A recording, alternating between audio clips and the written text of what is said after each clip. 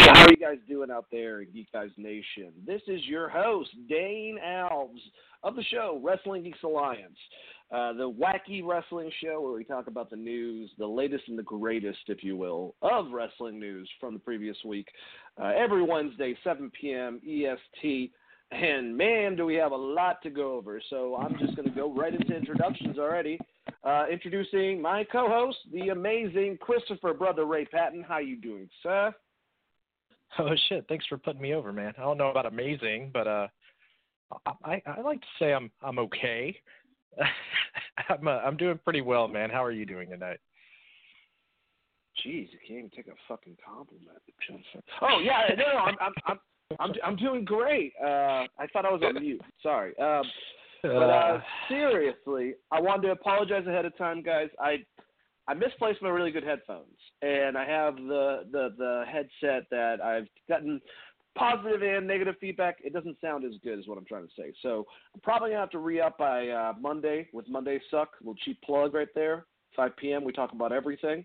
Sometimes wrestling, but everything. Movies, politics, whatever. But I probably need to get that by next Monday or definitely by the next show on Wednesday for Wrestling Geeks Alliance. Either way, like I said, I apologize if I don't sound as beautiful as I normally do. Just follow my voice, and we'll figure it out. I want to, at the top of the show, give a heads up that I hope Mickie James has a speedy recovery with her knee surgery. She's going to be out 6 to 8 months. And heard about Jeff Hardy. I'm not a tabloid type of fucking person. His situation, public intoxication, getting arrested, getting found drunk, passed out. Hope him a speedy recovery in his own way, and Wrestling Geeks Alliance just hopes the best for all of our favorite wrestlers in the past. And let's move on to a lot of stuff to talk about, Chris. Are you excited? Yeah, man. Let's see, like 30 to 40 hours of wrestling later. Oh, my God, man. I've retained. So really, this weekend, if you're someone that really wants to cover it, or a big fan itself, like, you know, the diehard wrestling fans that me and Chris are, you had 2 G1 tournament specials, day 2 and 3, both 3 hours, maybe 4, plus AEW, plus Evolve's 10th anniversary, and then they ended all with Extreme Rules. And I will say that the biggest winner out of all those choices was us as fans, because there's a bunch of fucking awesome wrestling. And it would be great if fucking fans had that perspective with wrestling, instead of just nitpicking and dribbling everything down. I thought everyone had a awesome pay-per-view. New Japan was at the top of my list because of the wrestling. That's what I get into the most. Extreme Rules might have been second, then AEW, and probably Evolve, but I don't really know how much more than the other. The thing with Evolve is not saying it was the worst, but for me, I just didn't, until the last couple of matches, I didn't know a lot of the guys. So I just didn't have as much investment, I guess I should say. But all of them were great pay-per-views and a lot of fun to watch, a lot of great wrestling. Trying to get that UFC thing in, man, did not work out too well. Oh, God. What are you going to do? I think I got two or 3 matches from the card in, but geez, dude, it was a lot. And every time I would start trying to watch UFC kind of on recap, it seemed like there was something I missed, and I'd have to go back and either watch I guess I started watching it, and then I had New Japan to watch, like almost immediately after when Night 3 posted, knowing what that card was and how exciting that card was going to be. And kind of the same. I need to rewatch UFC. Maybe we'll get to talk about that on Monday Suck. I guess. Jesus. Hopefully, but just a lot of shit. And if you we're not even throwing in Monday Night Raw and SmackDown on top of that. And I'm sure there's some other wrestling that we missed during this time period. But Jesus, man, lots of good wrestling. I tend to agree with you. My favorite, I think, was night 2, I believe it was, or night 3 of the G1. Yeah. That was my favorite thing I watched all weekend. But all of it was really good. There's not a whole lot to complain about. I wouldn't even say Evolve was the weakest show. It's more like what you said. There was some guys on the card that I didn't know as much about. But for the most part, all the matches were really, really good. Especially, they did a good job of telling us about each person to the best of their ability in such a low formatted show. It was, each of these shows were close to 3 hours. And I'm going to try my best to remember everything and remember my favorite stuff, but I'm definitely going to be flipping back and forth through some of these results right offhand, just giving everyone a heads up. I'm just giving everyone a heads up, too. I want to thank Uproxx for this episode because you guys supplied us with all these reviews so we can kind of go over them. So I really appreciate that. Good website if you want information about wrestling. I'm taking my notes, so we'll see what happens. We'll see. We'll cross. I don't have notes. There's so much of this stuff. Guys, I'm going to be honest with you, too. If we get to day 3 of the G1, I kind of remember that in fragments. That's how bad it was. My brain became mush by the end of the weekend, and then Raw and SmackDown happens. But we'll get to that. Speaking about Raw, Chris, next week, for some friggin' reason, well, the rumor is that this was originally planned for SmackDown for when either the first night on Fox or when they have their 25th, I believe, reunion special. But they decided to just do this randomly out of nowhere next Monday, and they're calling it the Raw reunion. Very interesting list of people. I'm going to list off all of them. We'll talk about that, and then we'll talk about one of the names that got invited that turned it down and the significance of that story itself.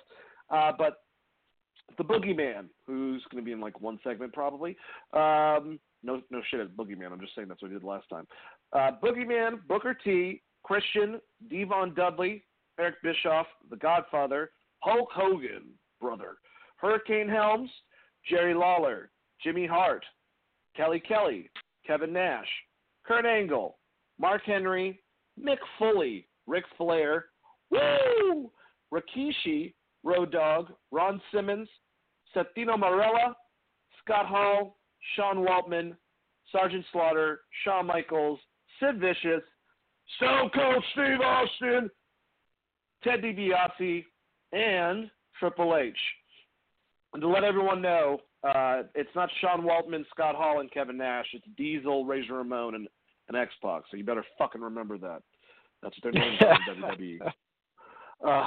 But I'm just giving you the official list. But that's what WWE's. They don't exist outside of WWE. That's the whole thing. Yeah, I mean that's a pretty good list. I think that the 3 biggest, obviously, are Flair, Austin, and Hogan. But there's still a lot of big guys that are going to be. I mean, all these are going to be small segments.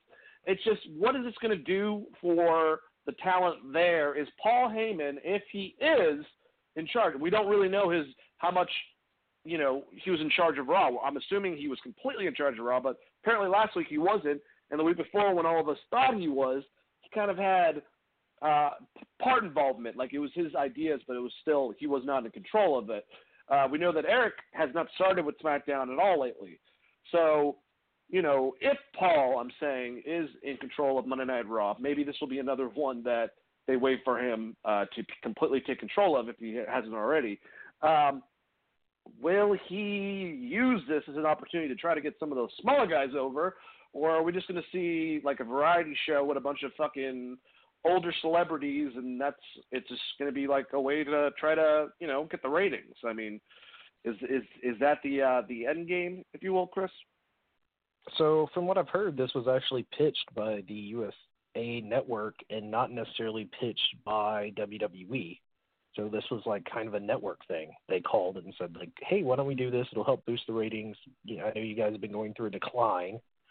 And that is where this spawned from. I believe Dave talked about it from a couple other sources that I kind of tend to believe that this might have been something USA pushed. The big name and the one that we haven't seen in a while is Austin. And the last time I think we saw him in a WWE ring is when he did the spot with New Day, and it was him, Mick Foley, and HBK, and I believe like Xavier Woods just took all of their finishes in a row, if I recall, and that was on pay-per-view. This is the first time we've seen him on Raw, so maybe Tough Enough. He was at the Raw, the big one, whatever the fuck it was, maybe the 100th. He came out right at the beginning, didn't say anything, and Stone Cold stunned Shane and Vince, and then left. That was like the last time, though. That was about a year and a half ago. Yeah, before so that, I mean, to me, it was WrestleMania. Yeah, so like to me, he's probably the biggest name. He also has a show on USA, so I don't know how much that played into it. You're gonna have Austin running around driving cars over shit. I can't remember what that show is called, but I'm looking forward to it because it's just Austin and random people doing redneck shit, which is cool. I'll be into watching that, but yeah, I think it's part promoting that, and then also, having Austin back right when you're setting Kevin Owens off. You're probably going to see something there where Kevin gets a little bit of a rub from Stone Cold. The rest of these guys are interesting. Oh, yeah. I think. Well, just stopping right there because I think I'm assuming both of our minds are on this. I'm assuming there's going to be some type of segment involved where it's both McMahon's, Vince and Shane, and then KO and Stone Cold show up and stun both guys is what I'm assuming they're going to do, just playing off of how they're building KO. Yeah, for sure. I think you're definitely going to see something like that. A lot of these guys are going to be used in different segments, talk segments and stuff, for the most part. I don't expect to see some spots out of Hogan in the ring, for instance. Yeah, you're going to get the DX comedy probably thrown in with those guys all together. It is going to be a bit more of a variety show. I think the biggest thing is, if Kevin Owens is going to be your next guy, that's the big spot. Him and Stone Cold is probably the thing that you're looking for. I just hope it's not overdone because it's going to be very easy for Stone Cold to outshine anyone on that show when he hasn't been seen in a really long time. So hopefully they keep it simple. And that's also the problem with some of these shows with bringing these big stars back is making sure they're not outshining your current stars in a lot of ways. So, like you said, Boogeyman's going to be him scaring someone, like just a bunch of variety stuff. Like Santino Marella is going to be doing a joke thing. Maybe he wins the 24/7 title and then loses it immediately. I can see something like that. Oh my God! You know what I would love is if Hornswoggle, who's not announced, but he was at the Royal Rumble, Hornswoggle's there and actually wins the 24/7 title, and R-Truth actually pins Hornswoggle for the 24/7 title. I think that'd be hilarious if we're going to talk about it. That's definitely. I like that title way more so than I should. It's sad to the point where they're doing such a great job making that such a funny bit that I like it more than the IC title and the US title, or the fucking Universal title for that matter. Yeah, and I think that's a good segment to get a lot of those guys in, and then you're just going to put, DX, NWO all together in one segment. So hopefully we still get a good amount of wrestling, but it is going to be more of a specialty variety show for people that want to see those stars more than anything else, for sure. Well, I'm looking forward to it. Before we move on, there was interesting just statement, basically, and I'll just tell you, Jim Ross was invited by Vince. He turned it down, and he tweeted about it, and because some are asking, I was cordially invited to attend Raw Reunion by Vince McMahon, but I politely refused. Tony Khan left it up to me. Nonetheless, I hope the Raw Reunion is a ratings success. Jared Grilling escapes Thursday a.m. Well, he's just promoting a show, which is awesome, by the way. If you're not listening to Grilling JR, you're missing out with him and Conrad. But, he kind of went into detail about this to that guy that has the three names. It's really good at interviews, and I always fucking forget his name. But anyways, he just elaborated and was like, this was Tony said that, allowed it to be me, but I was the one who just decided that I couldn't make it. I for whatever reason, JR doesn't want to do it, but it had nothing to do with Tony. He said, go for it. JR didn't make it sound like he was just trying to say that to make Tony sound good. He sounded pretty damn sincere. So that's awesome to see where Tony's priorities are, when it comes to the whole entire thing. Because, Chris, I think that people forget that recently Jericho was an interview I listened to this week. So was JR. So was, if it wasn't Cody, it was someone to that level where all three of them specifically said, we're not trying to compete with WWE. We want to be an alternative product for other people and see what we can do.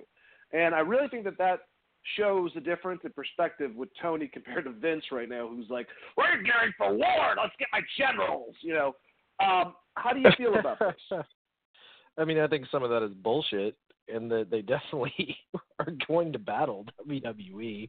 And if I was Jim Ross, I wouldn't come on that show either, knowing that you're their lead announcer for the competition in any way or shape or form, because for all you know, you're going to show up and they're going to want you to do something super fucking stupid. And the fact that Tony Khan would even give him the opportunity to do it, if that is true, it's a super nice thing to do. But I'm not buying into like Jericho and them saying they're not competition when Cody basically cut a promo on them at the end of Fight for the Fallen. So you can continue to pitch it however they want. Maybe they're doing that in kayfabe during their shows or whatever. But like, legitimately, you're not going head to head against them, but you are going, each week you're going to have a live show. Wallet to wallet. In some aspects, while you're not going against them, you are going against them. That's like Vince saying the XFL is not going to be is not trying to go against the NFL. In some ways, it is. It means that you see something there that's going to make you money that is different than the competition. And whether you're just saying, well, it's different, it's not the same thing, you're still going against them because they're not going away. So they've said that statement multiple times, but then we still get Cody doing stuff like breaking the throne and cutting these indirect promos against Triple H. Whatever. I mean, that part's irrelevant. If I was Jim Ross, I wouldn't go anyways, because like I said, they're going to ask him to do something stupid. And if you watch people that have tried to leave this company. Think about Badass Billy Gunn. He was inducted in the Hall of Fame. That was awesome. He was part of DX. And then Triple H slammed fucking AEW, called them a pissant company, right next to him. So there is some level of like, AEW, they might say stuff, but obviously there has to be bigger vision. Jim Ross just says it straight out. He kind of like complimented WWE by completely throwing under the bus of the XFL because he's like AEW is not competition to WWE. He goes, that's ridiculous. It's a multi-billion-dollar company. Like they're there basically. He goes, it's like saying that even if XFL is successful, that they're going to be competition to fucking NFL. There's no fucking way. They're too big of a company. So that's the difference between Jim Ross saying it and someone like Chris Jericho or Tony Khan, where it seems like they're definitely playing politics, where it seems like JR is kind of just, old and saying what JR says on interviews. Those Moscow mules. I mean, like I said, my big thing is like, why would you go there? Because you risk the chance of them burying you. Like, it's a live show. What are you going to do? Like, fuck that. I mean, I guess you could sue them after the fact, but it's not even worth him going there. And last time he was there, it's not like they did a whole lot with him. And they're not having any. About it. He was just fucking sitting there at the Manhattan Center with Jerry the King Lawler in the dark most of the damn time because they had like 3 matches at that thing. Yeah, so to me, good call on JR. I wouldn't have went either. And that's not saying like he doesn't deserve to be there for this reunion show. It's more just, he's still actively calling matches for this other company, and there's no sense of him going there and potentially getting buried, which if you look at anyone who is potentially thinking about leaving WWE and how they've been treated, I definitely wouldn't want to be the guy that left and then came back for a reunion show necessarily. The one big thing I'll say out of this that I think is really cool, it's exciting to see Psycho Sid back. Last time he was there, he absolutely murdered Heath Ledger, so I'm hoping to see him powerbomb someone. That's a cool ad that I wouldn't have expected for a reunion show. Oh man, how about Drake Maverick can get powerbombed by Psycho Sid? That'd be great. All right, well, let's start reviewing this stuff, man. We're gonna have to go over this whole entire thing. Let's go over this pre-show for AEW Fight for the Fallen, taking place over in Jacksonville. A wonderful show to raise money for gun violence in Jacksonville. Some of the stuff that happened with the Madden shooting. So proceeds went from the gate towards that cause, and it was free for all of us to enjoy off of Bleacher Report, which is fucking. I'm sure there's a lot of people logged in to watch, but my God, like, I don't know if it happened to you, Chris, but I was watching like some of those matches. They were like just popping out, like just the whole entire time. So that was really cool. But either way, hey, it happens. So we started it off with Sonny Kiss going against Peter Avalon. Really enjoyed Sonny's entrance with the cheerleaders from the Jaguars. Thought that was really cool. The whole dance, I don't get the librarian thing. Leva Bates is really trying hard. It doesn't seem like Peter Avalon is as sold on the gimmick. But either way, ultimately, Sonny Kiss pinned Avalon with a split leg drop that Sonny does. And that was it. How did you like this first match, Chris, with Sonny Kiss and Peter Avalon? It was fine. I mean, it was kind of a nothing match. I don't care for the librarian gimmick at all. Hopefully this was kind of just killing it off on the pre-show. The finish was okay. This match wasn't anything to write home about, for sure. Yeah, I feel the same way. But I think that Sonny Kiss is a star. I'll definitely say that the highlight, she was highlighted in this. It also highlighted the fact that the librarian gimmick is not working, like we both just said. But Sonny, I liked hearing that apparently Dustin Rhodes is working with her a lot, that he's taking a personal interest in trying to, like, help her out. I think Xbox is the one who said that. God, I listen to way too many wrestling podcasts. Either way. I mean, one thing before we move on from that match is I will say I'm not a huge fan of intergender matches, but coming off of Tessa versus Sami Callihan, this is a very, very weak way to do one on your show. Oh, Sonny's actually a male. I thought this was Leva versus. God damn it! I'm thinking of a different match. Never mind. Yeah, this is Sonny versus Peter, the male librarian. But God damn it! What am I thinking of? Apologies. Hold on. I'm wrong. This is the one. Okay, this is the one. Hold on. My notes are jacked up. All right, so this is the one where he hits the fucking the twerk salt at the end of the match. Yeah. Okay. Yeah. Apologies. I mixed up two different matches. One was from another show. One was from a recent house show that, for whatever reason, I had notes on. Yeah, this match was okay, but I not behind the librarian gimmick at all. I mixed up two names on my results. Sorry about that. That the finish he hit is something that Christy Hemme used to do, by the way. Just a little different. He did it from the middle rope. I completely forgot Christy Hemme even existed. She just popped in my head. Thank you, Chris. She's a very, very beautiful woman. Yes. Yeah. Okay. I'm back on track now. Fuck me. So much wrestling, man. You made like an intergender match in your head. It was crazy. Yeah. But Bea Priestley and Shoko Nakajima went against Britt Baker and Rio, and they ended up winning. I will say, I don't think it was her fault. I like the look of Bea Priestley. I like that they said that her biggest influence is Chris Jericho, and saying a big name like that right before I get to like see a person definitely puts that type of that I look towards that, and it just seemed like the other ladies were doing a lot in this match. But wow, both Riho and Shoko were fucking awesome. just going 100 miles an hour. So was Britt Baker. We had a scary spot, though. Everyone was wondering why Britt was trying to tag in the opposite team.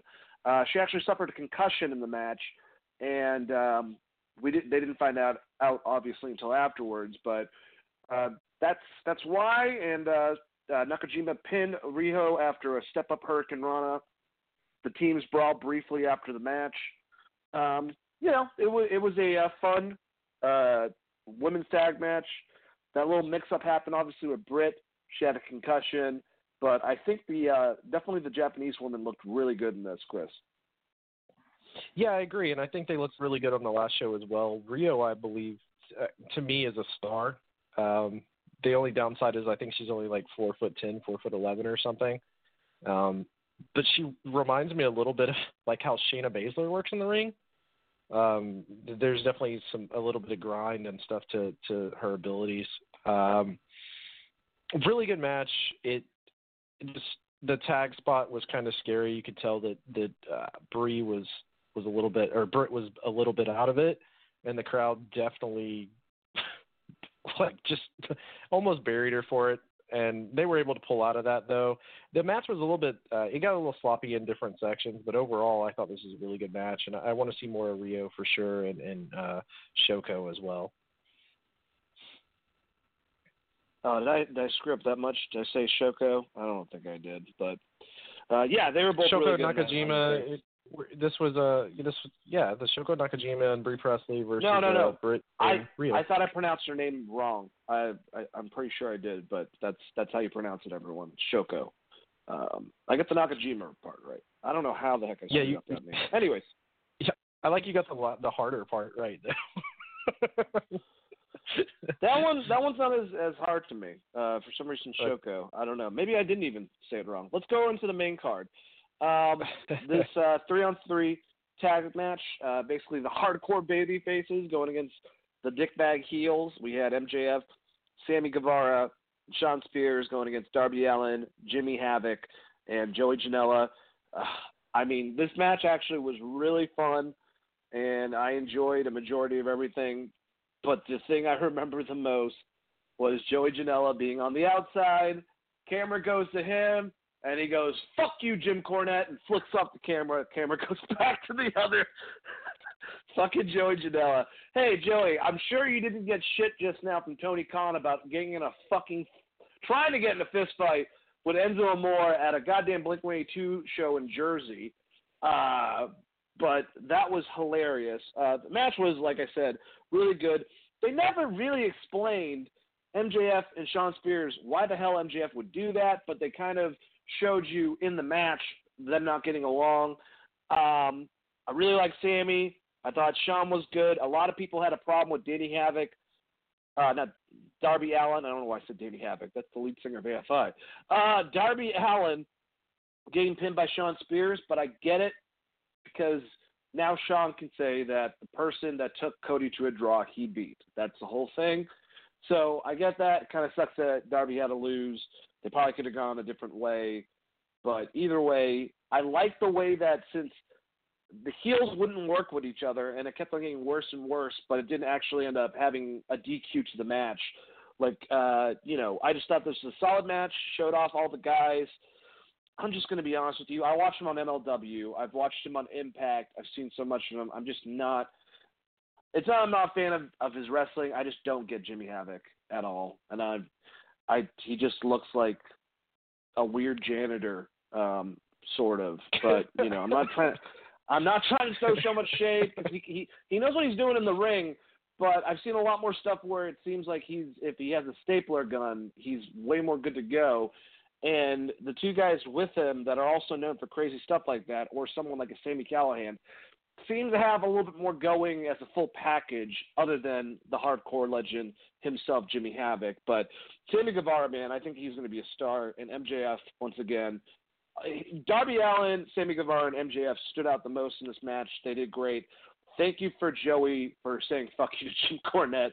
I love Jim Cornette, but that was still hilarious. I'm sure. Hey, man, you just helped out his podcast because he's going to say something about it. Anyways, Chris, what did you think about this match?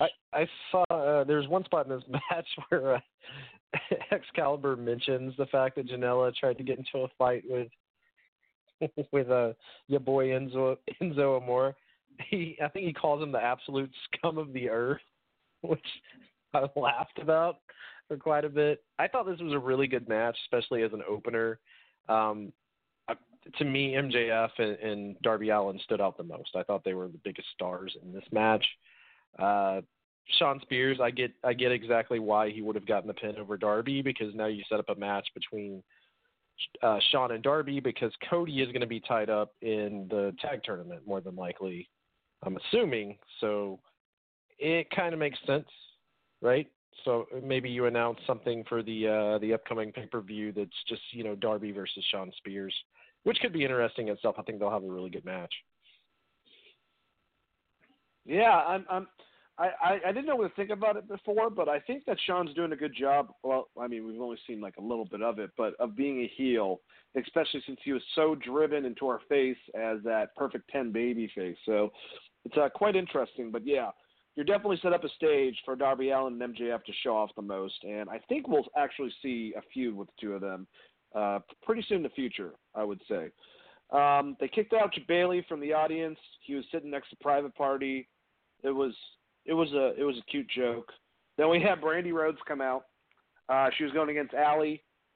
So if you watch Fight for the Fallen, like the build up with all the videos on YouTube, Brandy she put out this very vulnerable video, promo of her talking about her life with, I believe, either figure skating or dancing. It was one or the other, but just how she wanted to be, basically pushing herself to be a perfectionist about it, would psych herself out when it came to the day of the big competition and would always screw up. And she felt the same way with wrestling. And she felt that some fans didn't really think of her as a wrestler, and she was trying to get better. And I know this is something, that there was a lot of seriousness to it. But the way that they were able to take that seriousness and have Allie respond to it and say, like, let's have a good competition, like, and make amends, and then you get to this, and that was all legitimate, but now it's all swerved because Brandy has leverage. She has leverage as an Awesome Kong. And the match wasn't brilliant or anything like that, but the entertainment value of that added, she's going to be one of your primary heels. If anyone thought that Brandy wasn't going to inherit kind of those Stephanie qualities, it's going to happen. I mean, I don't think she's trying to like pretend it anymore, at least for now. She has a chance to become a better in-ring performer, but that's up to her. And they had a fine match, but it wasn't about that. It was about the showdown of showdowns afterwards, when they were beating the crap out of Allie, and Aja Kong came out, the mentor to Awesome Kong, and they had a stare down and said some stuff to each other. And obviously that's pivoting towards a match between the two Kongs, which is something that people were talking about wanting from the first fucking pay-per-view. Chris, I'm sure you were really excited about this face-off. What do you think about the match? And what do you think about the possibility of seeing Awesome Kong go against Aja Kong in the future of AEW? So I think they've done a really good job of, like you said, of making Brandy seem very likable going into the match, almost like a sympathetic babyface, and then her coming out with Awesome Kong immediately turned that. More of the problem I have with her character on the show is that she's immediately, at the end of this thing, when they do the charity thing, she is there with all of the other baby faces, or who I would consider baby faces in the company right now, with Jungle Boy and Luchasaurus and, Hangman Page and Kenny Omega and those guys. Like, she doesn't need to be there if she's playing a heel character, but obviously this was just to build the match between Aja and Awesome, which I think is amazing. Aja is the most over person in my heart on this show, because every time I see her, I pop so hard. It's the same thing as last time. And as soon as I think we saw, they were in two separate matches on the first pay-per-view, which I, like, the name is slipping my mind right now. Was it Double or Nothing, right? They were in two separate matches, and I was like, God, I wish they were in the same match. So at least they're going to pay us off with that. It's going to be amazing. Like, those two beat the shit out of each other. Aja, to me, looks better, or in her match, looked better in the ring than Awesome Kong did. And I know Awesome Kong's had a bunch of injuries and is not the same as she used to be, but I'm sure that they're going to be able to tell us a great story and have an awesome match. And I'm interested to see where they go with Brandy Rhodes from here. If she is going to be a heel or this kind of fake nice authority figure, which I'm fine with, I don't necessarily need to see her at every one of these they're basically doing an in show at the end of each of these tapings or pay-per-views where everyone comes out. I don't think she needs to be a part of that necessarily if she is playing more of a heel character. Yeah, I do agree. It will be interesting to see what happens, though, with both situations. Brandy, if her and Allie will now have a feud going from this, and then also between Awesome Kong and Aja Kong. I'll have to wait. Next match, I thought was good. I have kind of like with Jimmy Havoc. We had Angelico and Jack Evans against Luchasaurus and Jungle Boy against the Dark Order, which is Evil Uno and Stu Grayson. I don't get the Dark Order. I thought that a couple of the moves that they did, the Super Smash Bros., whatever the fuck their name is, they were cool, but and one of them's really athletic, but they look kind of ridiculous, and they're trying to come off like they're, I don't know, the Undertaker, I guess, or something. They have a bunch of minions, those little, what are they called? God dang it, putties from Power Rangers. That's what it seems like. The little ending thing was cool. I will give them that, but I don't know. I wish that Luchasaurus and Jungle Boy got this, and they were so over throughout the match. Inevitably, the Dark Order won the match, but what are you going to do? Angelico and Jack Evans need to get better costumes. They look like Bailey's little inflatable guys fucking chilling. What did you think about this match, Chris? I thought Jack Evans and Angelico were probably the best two workers in the match to me. I thought they had some of the cool spots. That being said, Luchasaurus and Jungle Boy were fucking over as shit. Like, they're the most over two people on this entire show. Specifically Luchasaurus, I think he was, like, more over than Kenny Omega. And that's not me being facetious. Like, he was fucking way over. The Jungle Boy and Marco Stunt coming out with him, I think, just helps put him more over. It's a great little gimmick, the boy and his dinosaur. I kind of thought that might be the case going in. I feel the same way about Dark Order, and I think the problem is the crowd has no fucking idea who they are, and they haven't done a good job, like, really explaining their characters and why they have these acolytes that are following them around. But this was a really fun match, and it was awesome. Like, Luchasaurus had some great spots at the end. I like him just using Marco Stunt as a weapon at one point. I think, well, God, who did he throw? He just tossed Stunt on Angelico at one point. I also thought it was cool that they didn't just immediately call for a DQ when Stunt got involved. And I think that points to what AEW is going to be looking at doing, where it's going to have to be something very, very extreme for them to call for a DQ. So I also liked seeing that. And it's I guess the winner is getting a bye, right, of this match? I believe so, yes. Okay, so that's going to be interesting to see how that tag team builds out. I don't know, who's going to be fighting who in the tournament, but hopefully they get Luchasaurus and Jungle Boy in the tournament itself. I think that would be great for those two to win and go up against the Young Bucks. I think that would be a lot of fun to see. I'm really looking forward to Luchasaurus and Jungle Boy. I never thought I'd say that sentence because it sounds ridiculous, but really cool pairing. And hey, I like Redemption because I was listening to Xbox 1360, his podcast, and he was talking about. He goes, I really like them, man. They remind me of me and Kane, and I think I said that to you like 2 days ago. How it kind of reminds me of that type of pairing where Kane, as the baby face, would always like team with X-Pac at first, or Hurricane, or RVD, or Daniel Bryan, always like a smaller guy to work off them. And they kind of have that feel, and I dig it. Dark Order, I'll have to get used to. I think Jack Evans and Angelica are both incredible wrestlers. Marco Stunt thing kind of did rub me the wrong way because I thought that the ref actually meant to be in another place, but he accidentally saw it. And I was like, oh, fuck it. But, kind of like how you're putting it, it can make sense if that's the way they're going. Maybe I'm just wired to WWE because New Japan, they're much more loose about it. what exactly is a DQ. So maybe that's the way they're going. But either way, good tag match. Next we had a match that I didn't really understand why it happened. Like, Kip was on commentary the pay-per-view before, barely said anything. And I didn't understand why the guy that won the match to go against Chris Jericho had to go in a match against Kip Sabian. Like, they didn't really explain that. I understand that he beat Sammy Guevara, but hey, whatever. They were in a match together. Kip had a pretty damn good promo at the beginning of the show, or maybe it was on the pre-show, actually, about it. But after a quick flurry of pinning reversals, Page hit the right of passage on Sabian for the 3 count, and afterwards, someone dressed in a Black Order skull mask was there, and I love how they're like, who is that? Is that a part of the Black Order? No, it's fucking Chris Jericho. None of those guys look that buff at all. So, like, all those guys are, like, small, thin as hell, or out of shape, and then you have this guy that's, like, basically bulging out of the fucking mask. Of course, Chris Jericho.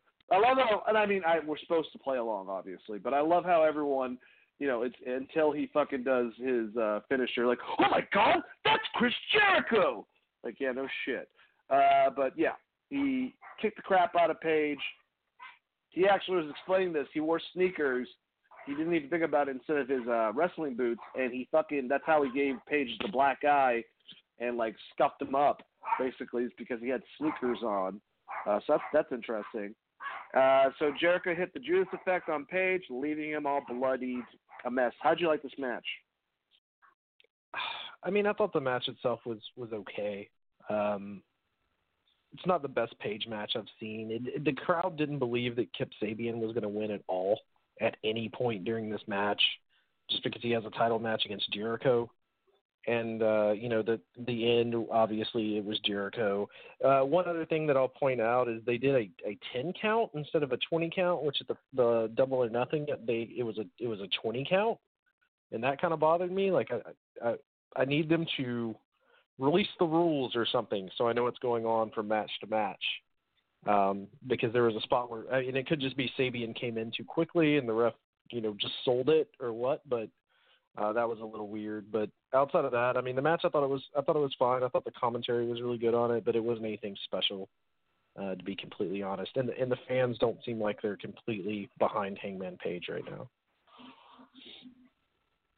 Yeah, I will completely agree with you on that, actually, and that's unfortunate, but yeah, I feel the same way. Even, I mean, there's a lot of good big people on this roster, especially as like big names, and I'm definitely pointing more towards Chris Jericho winning the title, being the first AEW champion. I think that makes a lot more sense with their TV deal than trying Hangman right off the bat. And that doesn't say that he doesn't have potential to get to that point, but he definitely needs to,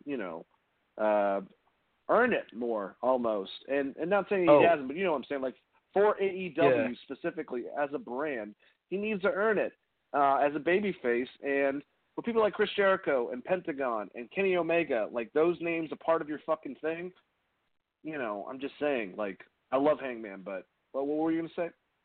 I had one more note on this match that I made in giant letters, which was, or giant caps, which is Hangman Page's fucking music sucks. Sounds like a 1980s jobber named like Bob Dallas or something. Like, give the guy some better music. I felt like that was... Outside of Moxley and Cody, I don't like pretty much anyone's music. I think that they're all just generic as hell. Yeah, I think Dustin's was pretty good. But, yeah, there's a lot Dustin's of, like, Kenny's isn't great. I don't know, man. Like, I know they're trying to do a Western theme with him, but get the licensing rights from, like, the Tombstone song or something. Like, I know he's the Hangman, but come up with something cooler.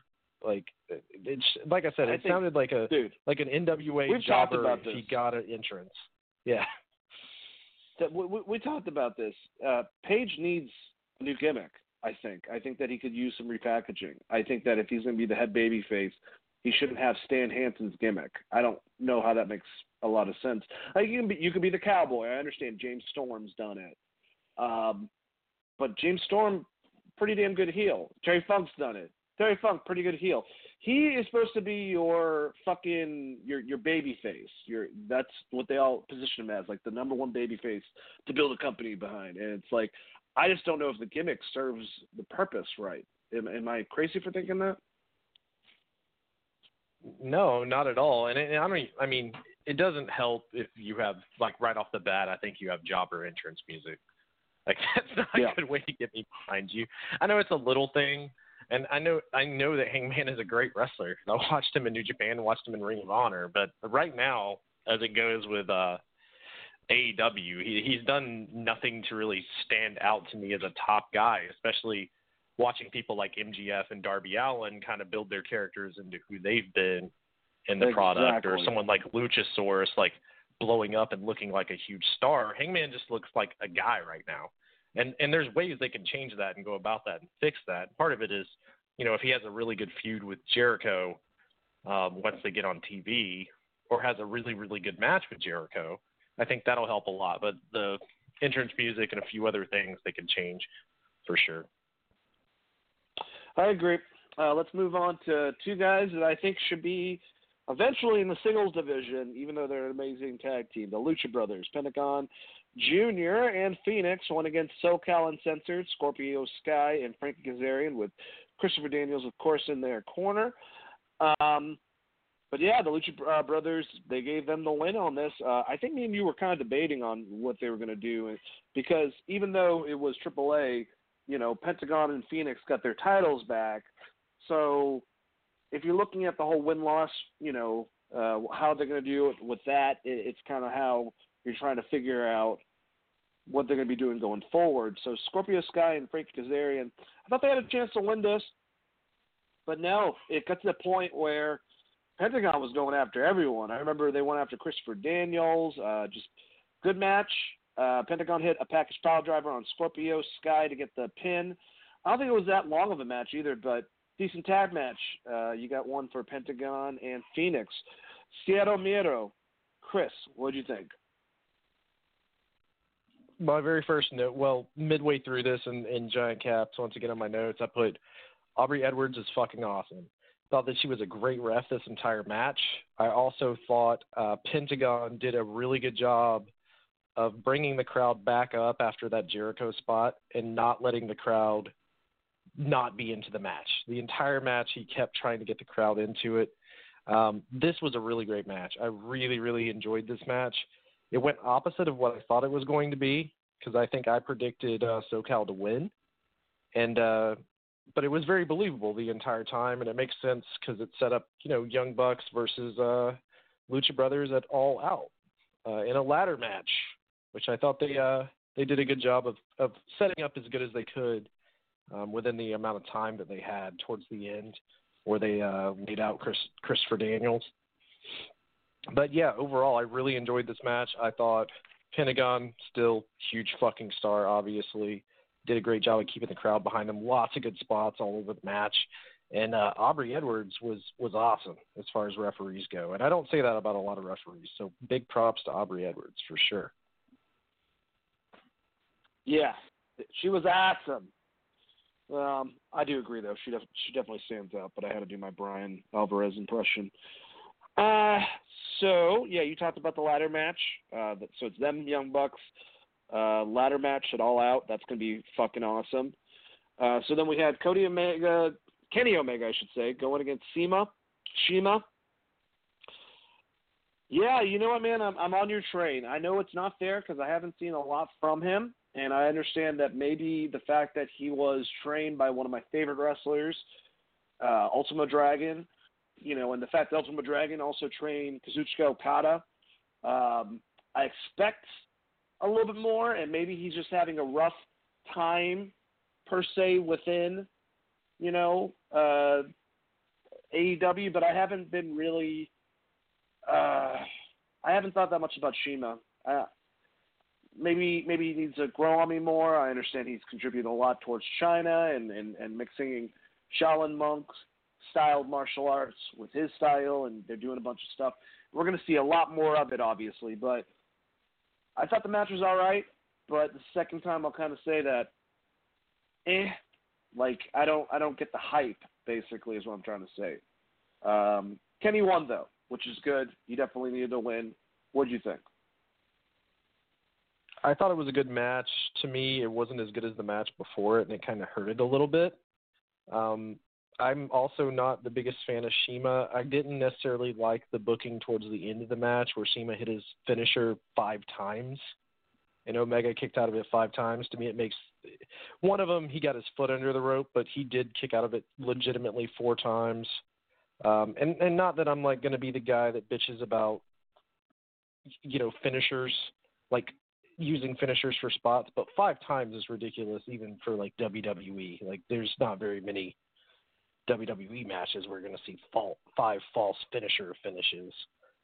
So to me, it kind of buried his finish. And, Omega gets the win here. It makes sense. I think he needed a win. And, it wasn't a bad match or anything. It's one you should watch, but I'm kind of with you on the CIMA thing. We'll see, but I don't know. I also wasn't a huge fan of Alex Marvez in this match and kind of his commentary throughout the night. So I'd wrote that in my notes as well. Yeah, we'll talk about commentary at the end of this because I definitely have not as bad as last time. I think they got a better flow of it, but yeah, we'll talk about that in a second. Let's get to. There's 2 more things. We got Chris Jericho coming out, raising some hell. Talking about how he still had Adam Page's, blood on his hands. And he just said that he went out and just completely freestyled that whole entire thing. And that shows you how much of an amazing improv performer Chris Jericho is. One of my favorite parts, and this is all in one sequence basically, he says, "I'm the GOAT, right?" And everyone's like, "Yeah!" And he goes, "Shut up." Everyone stops, starts booing him. And then he goes up to the top rope and he finishes his statement and says basically like, "And you can all just kiss my ass," and starts flicking off both sides. Everyone's cheering him. You can see people just with like, Chris Jericho is fucking amazing. He's great. He's got it. He's in. He's out. Just tells everyone what's going to happen, and it was perfect. What'd you think? I thought it was a really great promo, and it makes a lot of sense that they didn't try to over-script it or give him too many talking points, because all he's got to do is put over the fact he has a match with Hangman, and he did that. He did a really good job at that, and I think he did the best job he could with getting that crowd to boo him. That's going to be the hardest part with Jericho being a heel, at his age in general, even though he's so great at like constantly changing himself. It's like, do you really want to boo Chris Jericho? It's just one of those things where you've been watching him for so long. I mean, Ric Flair ran into the same problem. But Terry Funk. Yeah, I thought it was Terry Funk. It's a really great fucking promo, and hopefully they let him do a little bit more of that, because he was, like I said, he was able to get the crowd to boo him, just not the entire time, and it did build to the pay-per-view. So I thought it was a really good promo overall, and kind of a good spot to do it in, setting up between 2 pretty good matches to build to the Young Bucks match. So. And let's get to that. So the Young Bucks went against Cody and Dustin, and they had a fucking awesome match. I mean, I didn't really expect anything less. The MVP in this, honestly, in my opinion, I've watched the match twice, was Dustin. I thought Dustin performed amazingly, and all the stuff they had in sequence, him and Cody doing the double, both them dropping to the ground and doing the uppercut, they forced. And this is nothing against Matt and Nick, but they forced them to kind of slow down a bit. And I think they ultimately had a perfect pace for Cody to complement Cody and Dustin's style versus Matt and Nick Jackson's style. So throughout this, beforehand, Matt and Nick were kind of playing the heels throughout the episodes building up to it. They were kind of like poking fun. Like at one point, Matt took ketchup all over him and was like, "I need a brother," and they did that and put it on Being the Elite. So they were building up this whole thing that they were kind of pissing off Dustin and Cody, and that's where the rivalry happened. And throughout it, you saw at the beginning Cody's trying to shake Nick's hand, shakes that first, second time he smacks him in the face, gets a little bit heated, and I thought just great storytelling. I'll say this. Cody might not be the most efficient in-ring wrestler. Like, obviously, when it came to real wrestling, Greco-Roman, in college, he was amazing. But, like, he's not like crazy. He's not fucking one of the Jackson brothers.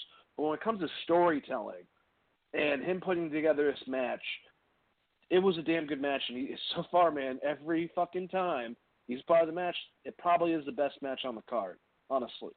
I mean, it's only 3 events, but if you go all the way back to All In, I mean, I just think that he's doing a damn good job.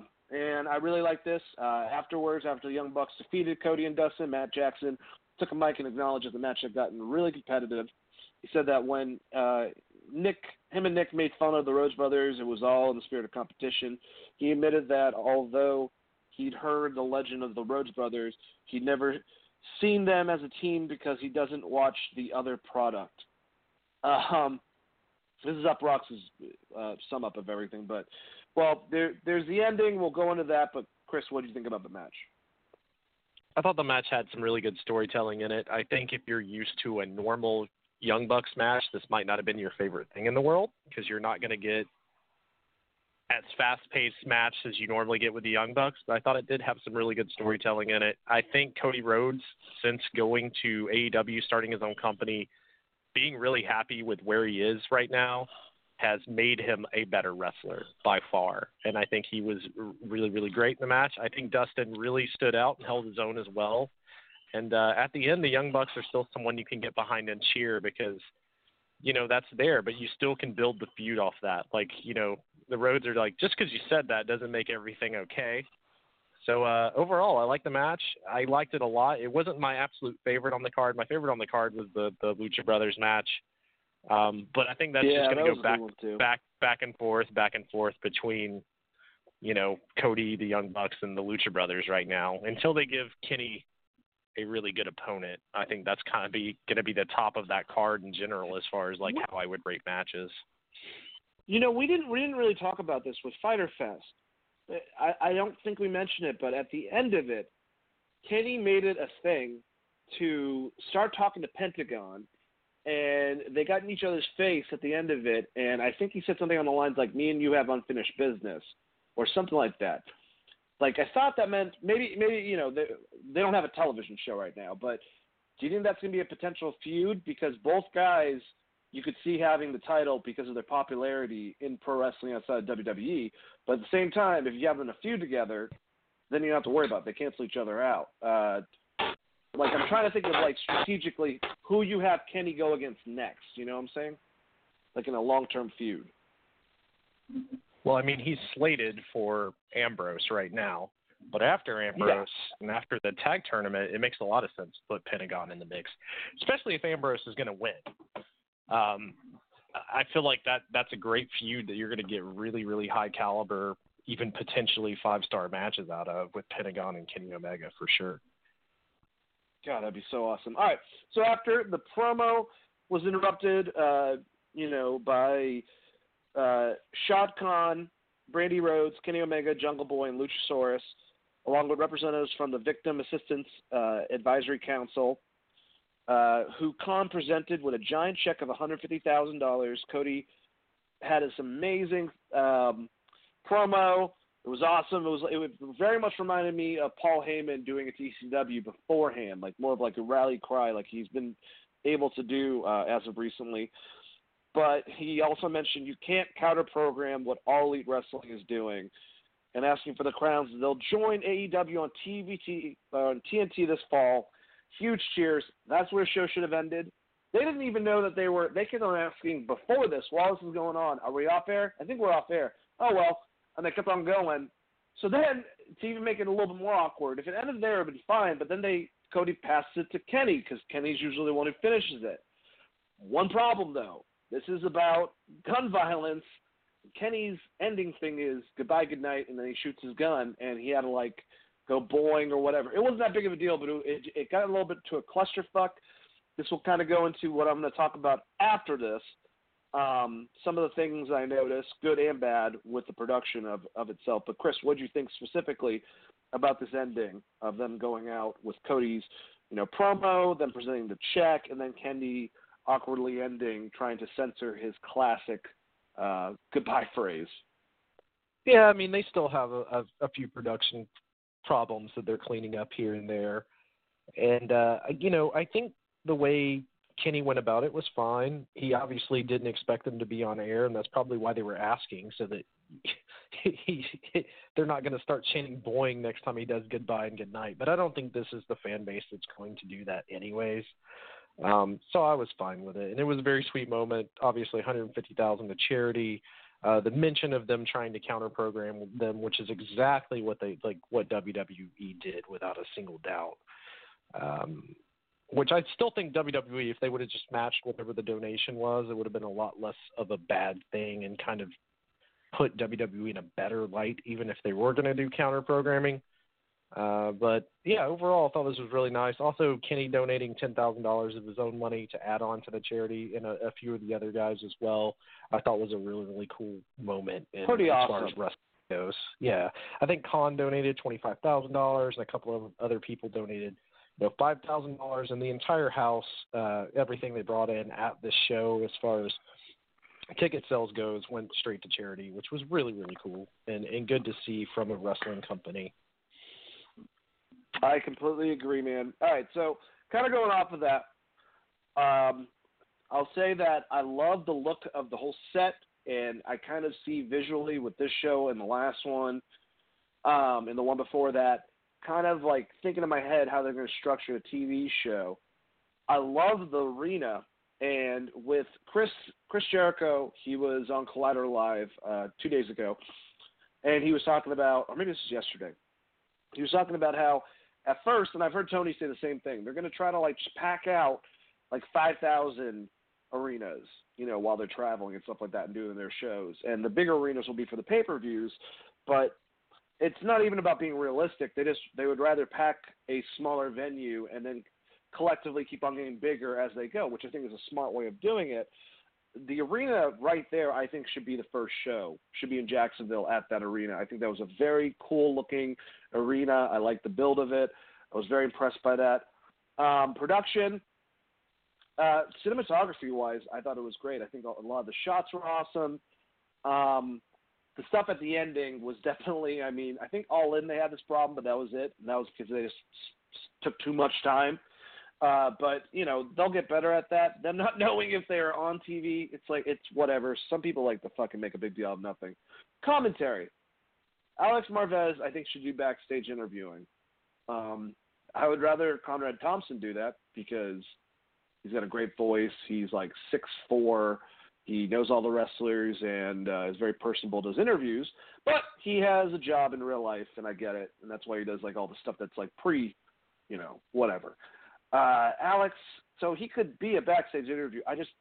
He was trying to like add a little bit of edge tonight, like kind of being the funny guy. And it's like you had a groove that was really good with Jim and whatever the hell, luchador guy. I forgot what his name is. Excalibur. I think they were having a good flow. I think Alex just tried to get in there. I felt bad. It was like JR was JBL. Just kept on swatting Michael Cole, if you were with Alex, like just cutting him off and like basically saying like, that was dumb. You understand what you said was really stupid, but not saying it like that. And maybe it was just joking, back and forthness, but I thought it was a hell of a lot better than the last time. And a lot of people were just bearing the shit out of it. I think they'll get better. I would rather just be the two of them, and that's it. And maybe they have like a guest come in for pay-per-views, like and do it with them. Maybe Nick Aldis comes in, the NWA champion, or like I said, CM Punk, or someone else like that. Tony Schiavone does one show with them. They could do something like that. But two-man, I think the two of them would really work well off each other. And they don't really necessarily need a heel person. Alex is not a fucking heel announcer anyways. I hate saying that because I know that people called for his blood the last time, but it was noticeable. But, yeah, that was what I thought. I thought the show was pretty damn good. I thought all the matches were pretty solid. Chris, overall thoughts of the show and anything involving the commentary, the production, the look, the arena, what do you think? Well, some of the production stuff was on VR Live, like not being able to turn off subtitles during one of the matches. Some of the matches cutting it out repeatedly for me. I liked the entrance ramp being straight to the ring. I thought that was a cool callback to some early WCW and early All Japan and New Japan stuff where they would do that with the ramp. It gave them the ability to do cool spots. I thought the arena itself looks better at night than it did during the day, but it was still really, really cool overall. Camera work was fine. There was a couple spots they missed. They'll get better at that as they go. And the timing, of course, at the end, like we already noted, was a little bit of a problem. Alex Marvez, to me, is the opposite of what AEW should be doing with an announcer, because to me, he just sounds like a Tom Phillips or Michael Cole. It's like he just listened to them, and that's how he thinks announcing should be. And to me, he sticks out like a sore thumb on their announcing team.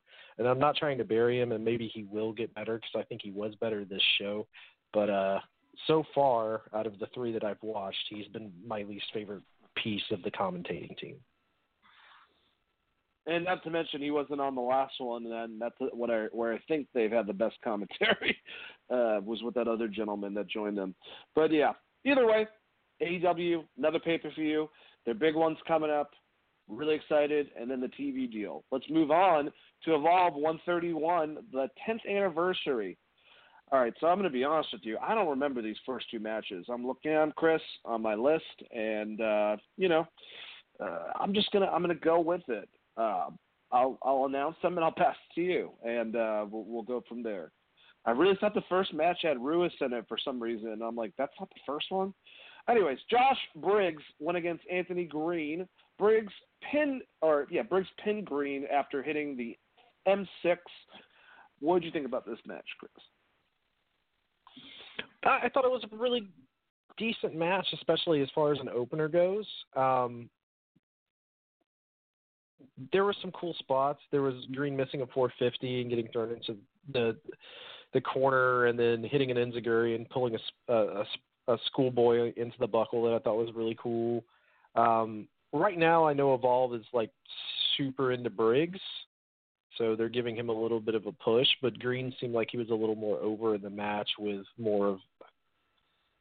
his gimmick at least. But overall, I thought it was a pretty good opening match. I don't know a ton about either of these guys. The end of this match did become a little bit of, let's see who can do the coolest moves. That would be kind of my only criticism. But I did think that was pretty good overall as far as the match goes, especially as an opening match. And Absolutely. Just before we get into the next one, I will say the Evolve history package with Cesaro or Claudio Castagnoli, I should say, Tony Nese, Ricochet, Daniel Bryanson. I thought that was really, really cool to see them kind of talk about their experiences in Evolve and how much it meant to them. I thought that was a good build into the show right off the bat. It seems to be a hidden gem because I know a little bit of Evolve from the last 2 years, but I didn't know that deep of history of how many people really, So before we go into this, I'm going to assume Gabe came over from Ring of Honor, and he kind of wanted to do his thing still, so he created Evolve to still kind of more go along the lines of the MMA audience, I guess, the actual really strict wrestling stuff that Ring of Honor at one time was more known for. Would that be correct? Yes and no. I mean, he was brought in originally as the vice president, but he is heavily involved in the booking. I guess it's hard to say. I know Jimmy Jacobs was involved as well. I think that was back in 2009, so I'm just pulling a little bit out of my mind. I do know the very first one of the very first shows they had Ibushi on it, so definitely more of a hard-hitting style of wrestling, not necessarily based around UFC or Greco or anything. Well, more of what Ring of Honor was circa 2005, 2006. That's what I was saying. Maybe I worded it wrong. Where they were going for the crowd that would more want the actual physical wrestling as opposed to the sports entertainment, that crowd during that time period that liked to watch UFC, if you will, not necessarily MMA based. Yeah, I mean, their very first show, the main event, I believe, was Davey Richards versus Ibushi. If that speaks more to the kind of style that they were going for. Holy shit! I kind of want to watch that now. Yeah, they've had a ton of people come through here, and Gabe's done a really good job with it. If you want more detail on this, for anyone listening, check out the Wrestlers. It's a Canadian documentary series that I believe it came on in Canada, but now it's available on Vice TV. But they do a specific one about Evolve Wrestling. Austin Theory's in it, but also Gabe Sapolsky kind of talks about Evolve in general and how he books shows and stuff, it's very, very entertaining. Very good watch. And if people didn't know, Sapolsky is one of the main guys that started Ring of Honor, correct? Yeah, he also worked under Paul Heyman. He's kind of got his teeth under there. Oh, yeah. That's right. There's a ton that Sapolsky's done in the wrestling business. I mean, he's been active since '93, but just a ton of stuff there. And he's also won Best Booker for like 3 years from Wrestling Observer. So if that tells you anything, like being Best Booker, considering the people that were out there booking during that time period, he's a big name in wrestling, and to me, does a great job in Evolve of getting people to the next level, obviously, with some of the names that have passed through here. Even one of the most recent ones being Drew McIntyre, whose career was, to me, on a downslide after he left WWE originally. Yeah, I definitely agree. I enjoyed that video package for sure. I'm going to go check out that episode. That's the same series that did the Darby Allin episode and stuff that you told me about. Yeah, they did the Darby Allin episode. They did a Witch Catch episode, which is based in the Congo, which is about voodoo wrestling, which is really, really cool. They've done a CZW hardcore episode. It's basically a bunch of different types of wrestling. They did an MVP episode, which is about Montelius Porter, former stars. You would know him in WWE and in New Japan as MVP. It's just a really good watch. I recommend watching that entire series, but specifically the Sapolsky one was very interesting, and you kind of get more insight into one of their top stars right now, Austin Theory, who we'll get to talk about a little later in the show. Let's get it. All right, so Steppenwolf defeated Kurt Stallion, Harlem Bravado, and Sean Maluda. I think I do remember part of this match. And I remember Harlem Bravado really standing out. Wolf hit a 450 splash on Harlem Bravado for the pin. Chris, what do you think about this match? 4-way. I was a little bit surprised Kurt Stallion didn't go over in this match just because he has a match against Matt Riddle the very next day because they did 2 events back-to-back. But I thought the match itself was really, really good. Stephen Wolf, it's the first time I had seen him wrestle in a long time. And I thought that he had a really cool spot where he did like a 619 fake into a just amazing clothesline on Mulata, and then Bravado immediately hit him with like a Death Valley driver off afterwards. That would be my one big spot of the match, like as far as like a cool last sequence goes. But it was a good follow up to a good opening match, in my opinion. This show itself, I thought was, while not necessarily knowing all of the gimmicks and everything, I thought the show was a little better than the AEW show, just because there was some stuff in the AEW show that as far as matches go, that I wasn't as high on. But I've really enjoyed this show for the first 2 matches specifically. The next match, which is the one I remember, Arturo Ruiz, I can't remember. He was on NXT not too long ago, and I was like, who the fuck is this guy? Because it reminds me of like a Brazilian, MMA fighter, the way that he does his thing, but he's incorporating that into professional wrestling, and his style is very different, and his look is very intimidating. And he went against Anthony Henry, and they had a badass match, and Ruiz hit a reverse roundhouse kick to pin Henry. And I think he's going to be on NXT tonight. I'm almost positive again, so I'm looking to see that guy get pushed because he seems like a very interesting fighter to throw in the mix, especially like in a platform like NXT. Not sure about the main card, but I was definitely impressed. I only saw the guy one time beforehand. Chris, what do you think about this match? I thought it was a really, really good match. I think it was a little slow following probably the opening 2, but it was definitely a different style. It reminded me of some of the things that Riddle did when he was involved. I did like the fact that one guy was wrestling in a gi, which I found. I think that was Arturo. Was it Arturo Ruiz that wrestled in the gi, or was that Anthony Henry? I think so. Let me pull it up real quick. Ruiz did. Yeah. So I thought that was kind of cool, and overall it was a good match. It was just a very big change-up in the middle of their show, but I think that was good because it slowed it down a little bit headed into the female match. So I can't, crap on it too hard. It wasn't my favorite of the first three matches, but it wasn't a bad match and definitely worth watching. I like Arturo as well. I thought like the gimmick with the gi is good, and the more MMA kind of attitude towards wrestling, I think goes a long way right now, especially with people like Matt Riddle and Tom Waller out there, showing that you can take that to the next level, also incorporate it into wrestling in a better way, and hopefully he takes the kind of the stuff he's doing now and just does more with it. And if he's going to be in NXT, maybe someone like Riddle can help coach him even more to get him up to that next level. Well, he might not get a chance to coach him tonight because tonight on NXT, Arturo Ruiz will be going against Matt Riddle. So weird that we talked about that, but I remember hearing that he was going against someone. Well, see, that's the best coaching you can get is get in the ring and have Riddle stretch your ass, I guess. Like beat the shit out of you for seriously 4 minutes. Let him. They're going to beat the crap out of each other because I'm assuming they've squared off before. This next match, I was really impressed by one of the ladies.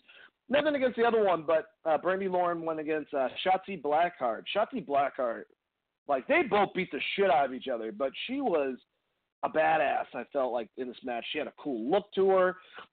She was pinned after taking, like, a plethora of kendo fucking stick shots. And, I mean, Brandi had help from another female that was there. Didn't really know her that well. I think her name's Natalia Markova. So she had help, but it was a no DQ match. Hey, no disqualification, so she can't get mad at her for being smart, but I really liked Shotzi Blackheart. Thought she had a cool look. Chris, what do you think? I like Shotzi a lot as well. She did do some unnecessary shit, like as far as hitting posts, kind of the things that she did with her head, which I don't necessarily care for as much because I don't want her to give herself a concussion. But it was a fun match and a good breakup once again. The show had a little bit of everything on it, which I appreciate. And some of that is just how Gabe Sapolsky likes to book his shows. This was a fun match overall. Great. Obviously it wasn't my favorite match of the night or anything, but worth a watch. And Shotzi does have a great look. I just want her to calm down a little bit on being extreme, if that makes sense. Yeah, she got pretty fucked up. I saw the after pictures. Her face was all just messed up and bleeding. Anyways, so then we had another match. So I found out who Babatunde is. He was the gentleman that was in the giant, amazing Royal Rumble, whatever the fuck it was called in Saudi Arabia. He squared off against Braun Strowman. No one really knew who he was. Well, he's actually a wrestler that's been developing over at Evolve, and he went against Steve Corino's son, Colby Corino, and I mean, it was a squash match, basically. Like, he gave Steve some offense, but nothing did anything to him. And finally, he beat him, I believe, with a splash. And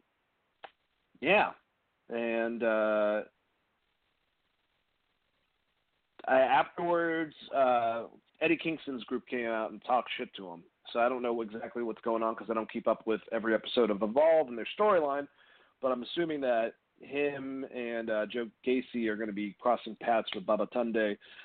Chris, you were surprised, and I kind of was too, that, they would put Chris Corino, or Colby Corino, I should say, in this position, or even have him get squashed. What did you think about all this?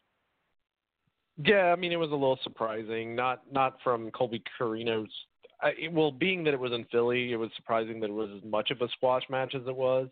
And I think, like, the Observer compared it to, like, Chris Corino's first match against Balls Mahoney, which was just like a straight squash as well.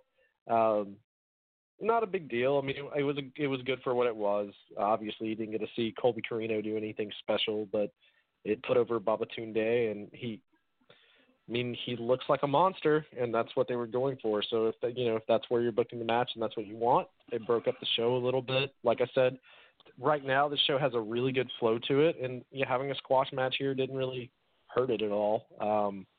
I want to see more of Colby Carino because I haven't caught a ton of his matches, but I'm interested if he's going to be doing, the old school heel thing similar to Steve. And I think there's, some talent there, obviously, with training and the fact that Steve was involved with NXT. I don't know if he still is, but hopefully they're able to do more with him going forward. But, not a bad match overall. Just is what it is. It was a squash.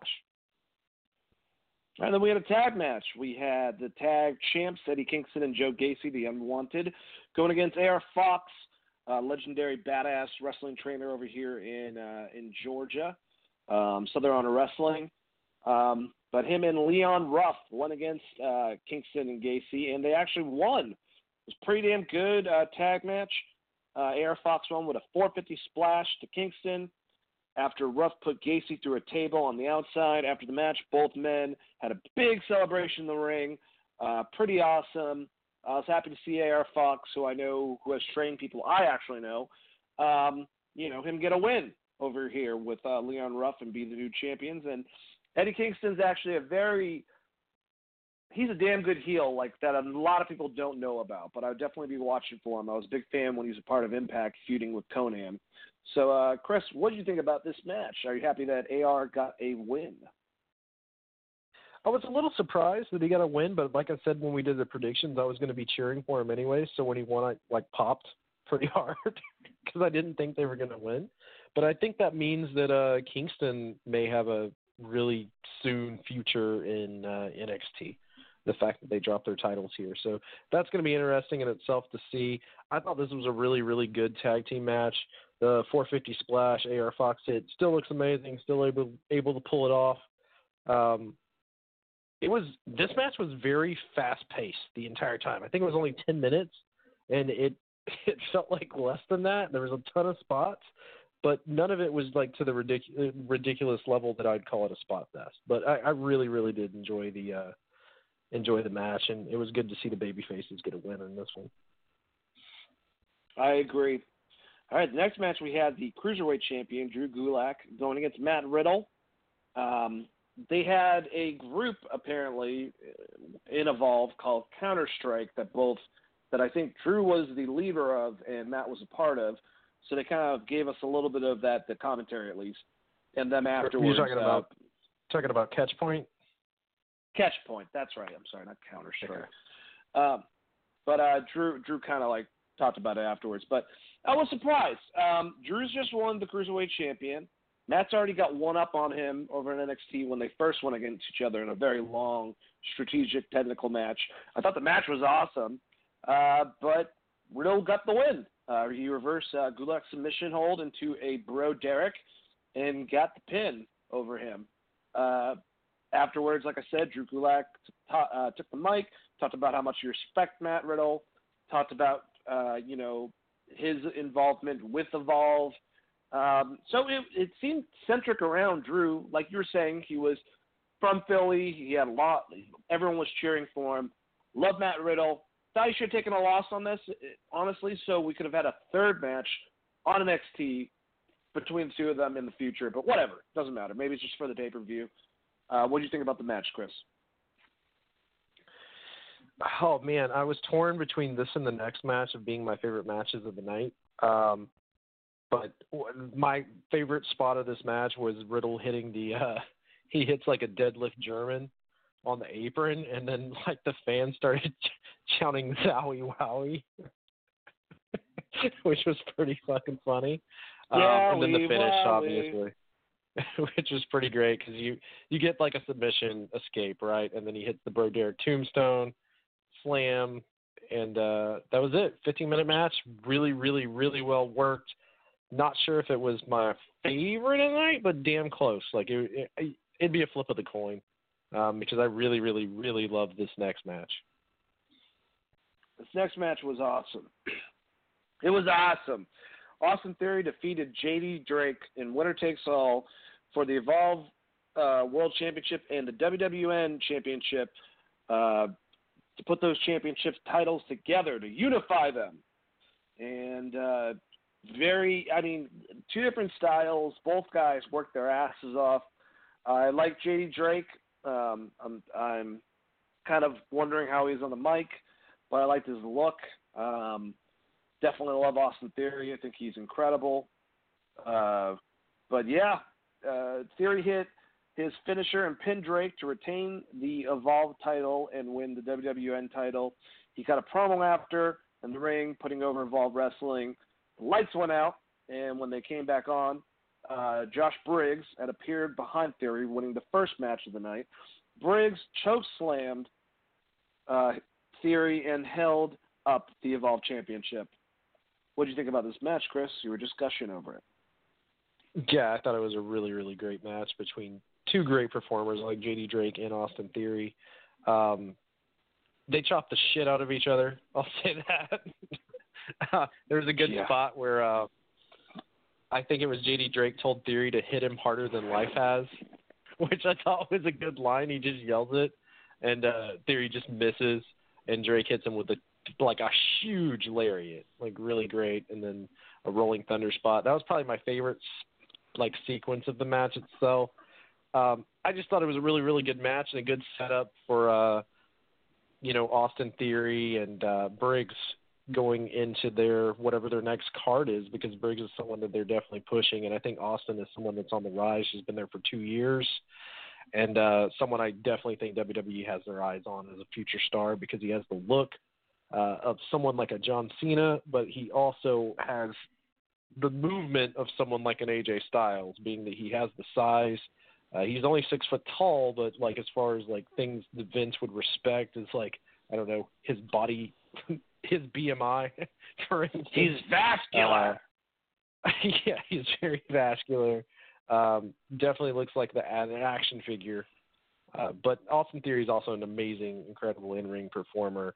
I know people are probably going to give me shit because I really didn't – I like the Adam Cole-Akira Tozawa match, but it's not – Adam Cole's given us such good matches lately. I think maybe that's where I fell off on this. And I, had watched at this point, this would be about the 8th hour of wrestling, so maybe I fell off and need to rewatch this match, but it was probably third on my list as far as matches go tonight, as things I would rewatch. Oh, yeah, I think it's because of how they place Akira Tozawa. Now, Akira, when he first came on the scene, I was like, wow, this guy's incredible. For his finisher, I guess it was too simple for whoever was booking 205 Live at the time, but he would do a suplex from them on the ground, where he basically picks him up by himself. What the hell is that called? Doesn't matter, but perfect sequence, and he started doing other things. He reminded me a lot. Akira Tozawa reminds me of Tajiri a lot. Just got the crowd into it, but, he just doesn't have a lot of flame to him. And I love fucking Adam Cole, baby. And, it was an awesome match. But nothing crazy or anything to write home towards. It's because it's the NXT Championship, which, honestly, if it was me, the Unified Championship match would have been the headliner. But I get Gabe's trying to work with, this is special on the WWE Network. I get it. But that's what I would have done. And afterwards, we had Johnny Gargano having a little bit of a stare down with Adam Cole. We haven't seen him since he lost. And he came in and talked a little bit about himself and mostly talked about how awesome Evolve is. So it was pretty cool. We also had a Paul Heyman come in and make, some references to the Philly crowd, to his involvement with Gabe. So that was pretty cool as well. Pretty damn good event. Chris, what did you think about this last match and the event as a whole? Like I said, I thought the match was really, really good, well worked. It was just, to me, it wasn't my favorite match of the night. I would say definitely watch it if you're an Adam Cole fan. And Paul Heyman had a promo earlier in the night, I think that we missed over it, that really kind of hooks me into the show even harder than I thought it was going to. And those promos were really great. I actually like this show slightly more than the AEW show. But there was matches on the AEW show that I thought were a lot better. For instance, the Lucha Brothers match I thought was fucking incredible, and the Cody, Dustin, Young Bucks match were better than anything that was on the show. But as far as a show overall, watch start from finish, I thought this was a better show.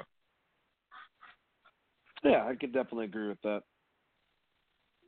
All right, well, I'm going to actually pass it to you. Before we talk about Extreme Rules, did you want to go over night 2 or night 3 of the G1? Talk about some of the matches on that? You can talk just about the big ones if you want. It's up to you.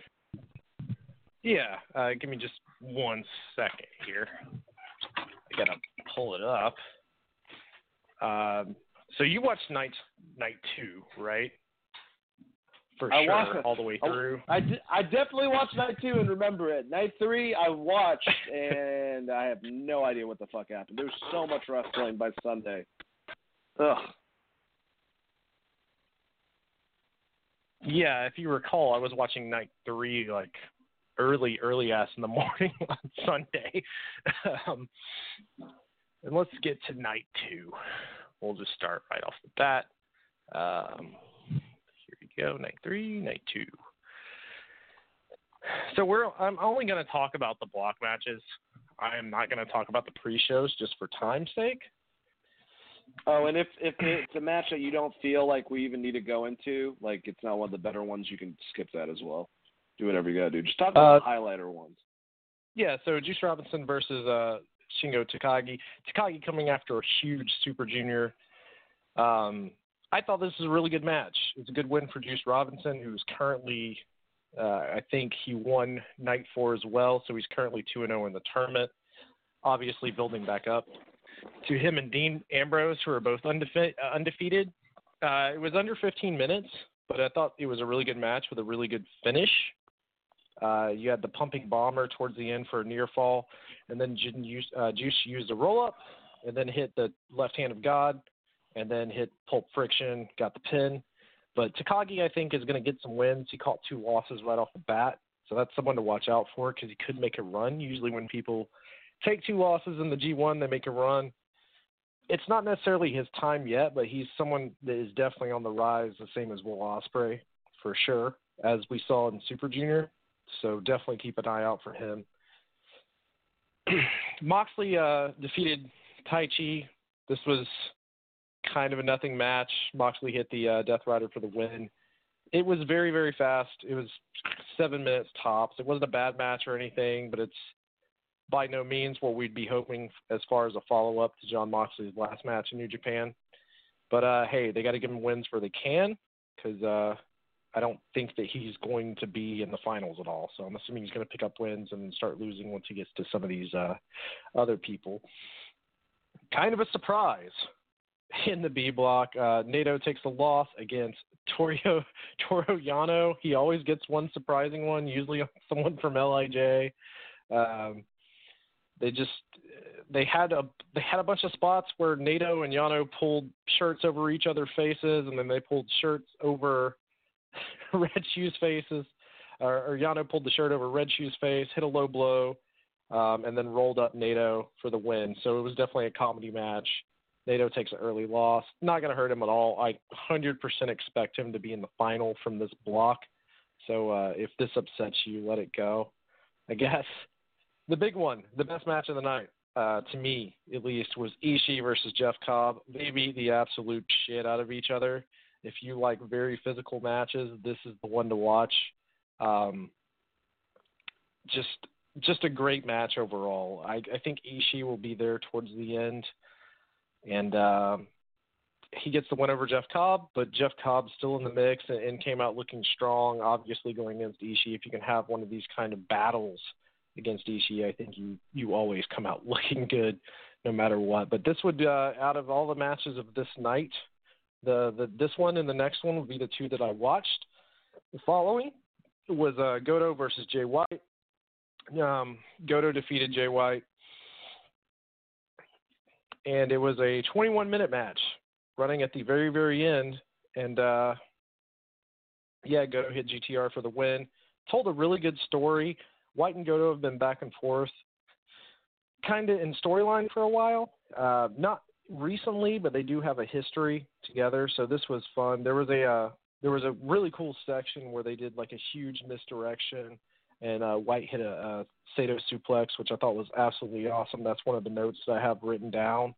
and definitely something to check out. So coming out of night 2, the blocks stand as A block: Okada 2, Lance Archer 2, Fale 2, Sonata 2, Kenta 2, and then everyone else sitting at a fat 0 with Evil, Tanahashi, Ospreay, Ibushi, and Zack Sabre Jr., which I think a lot of people were surprised by, with Ospreay coming out with a loss against Lance, as we talked about on the last show. Coming out of the first night for Block B, Goto with 2, Ishii with 2, Yano with 2, Moxley with 2, Juice Robinson with 2.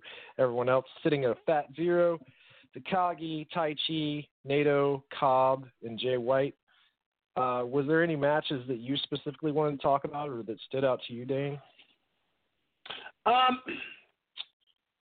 Well, I will say I like the Juice match with Shingo. I thought that was a good match back and forth. I really do like Juice Robinson. He's a good baby face. Shingo is interesting. Jon Moxley and Taichi, I'll just say that I thought it was pretty out of character in a cool way, the way they booked it, where Taichi came after Moxley in the audience and started bringing a hardcore brawl to him. I don't like Taichi at all. I don't get him. But I thought that was actually a cool thing that they did in that match. I do love, dude, I know I give so much shit about silly wrestling, but for some reason, Yano doesn't bother me. I think that he is fucking hilarious. And I thought that was brilliant how he did it at the end. He got the ref, Red Shoes, he had his shirt over his head. Red Shoes trying to fucking figure that out. He fucking does it to Naito, then gives him a low blow, and rolls him up. I thought it was just hilarious. And yeah. I mean, Yano always has really good spots in G1 that makes his comedy wrestling more acceptable. The way that he comes out with wins. I still hate his match with Kenny Omega that one time because I was trying to show my brother how awesome and hard hitting fucking New Japan was, and that was the match that came on. Ishii and Cobb, dude, they kicked the shit out of each other. They were just two bulls. And Ishii is just a badass, man. He's not even that big of a dude. But Taz, it's don't fuck with him. He would destroy you. And I thought that Goto has lost weight. He looks great. And him and White really brought it. And I was happy to see him get a win over White because, well, White's a douchebag heel. And fuck him. He's doing good over it. I will say before I move on to the next night, there's a spot where Ishii and Cobb are trading elbows, and Ishii takes a bunch in a row, and then he just runs directly at Ishii to step into more elbows and just no-sells them, God. Hogan style, and the shit was fucking awesome. It was great. To me, that was the match of the night, easily followed by Goto and Jay White, which I thought both of those matches, those dudes worked their ass off. So high praise, especially because I think the B card is a little weak this year. I agree. So now with we you. get to talk about. I was going to say, unfortunately, since we still have to talk about Extreme Rules and we almost have 20 minutes left, we might have to cut out the next night, especially since I don't remember it. What I want to say that we'll do to the audience is either maybe this weekend or for the next show, we'll do a really big coverage of G1 specifically, Chris, just because there was so much fucking shit from this last weekend. And, we don't have can't really even talk about Bray Wyatt. Well, we'll try to get that at the end. I'll just say real quick, if you're wanting to watch Night 3 tonight, the biggest match to check out is Kenta versus Tanahashi, and we'll go into more detail about that later because it was a fucking amazing match, for sure. I heard him and Will Ospreay both. All right, well, let's get to Extreme Rules, and I will say, man, I really actually like this pay-per-view a lot. I had a lot of fun with it. But we had the two matches that started off the Extreme Rules. One of them was the IC match. We kind of figured, I said this probably was going to be added to the match. I didn't expect the pre-show, and I didn't expect before the Cruiserweight Championship match. Either way, we had Shinsuke going against Finn Balor. He just beat Finn, so they gave him this title match. Nakamura avoided a coup de grace, hit the Kinshasa to the back of Balor's head, then hit a second one to win the match and get the IC match. This kind of makes sense towards the storyline they're building. I think with Bray and Shinsuke, looks like him and Ali will be feuding from this. We also had the Cruiserweight match with Drew Gulak getting the win over Tony Nese, a win that he needed to get since he didn't pin Tony for the title beforehand. Thought both matches were pretty predictable. They're both just normal Raw matches. What I'm saying is I've seen a better match, a little while ago with Finn and Shinsuke than this one, and I've seen better matches with Drew Gulak and Tony Nese on 205 Live. Either way, pretty good pre-show matches. Can't complain. Chris, what do you think about the IC match and the Cruiserweight match? Yeah, they both seemed very rushed just by the fact of how many matches they were trying to fit on the show. The TV match between Finn and Nakamura were way better. Nice to see Nakamura get at the title, especially if Finn is on his way out after SummerSlam. It makes sense for Nakamura to retain there as well, and then you can set up something cool with him and Ali. Drew winning here makes sense that he took the loss. Makes a little more sense that he took the loss against Matt Riddle if they're giving him the title, the next night. So I didn't have a hard problem with it. It's just not the best match I've seen between these two guys. That would be my only the only thing I would say. They didn't have time to build the match. It was very much like, hey, we got to get in here really, really quick and get it done. So the entire pre-show suffered from not having enough time on either match, honestly. Absolutely. Well, we start off with something I don't think any of us thought was going to start.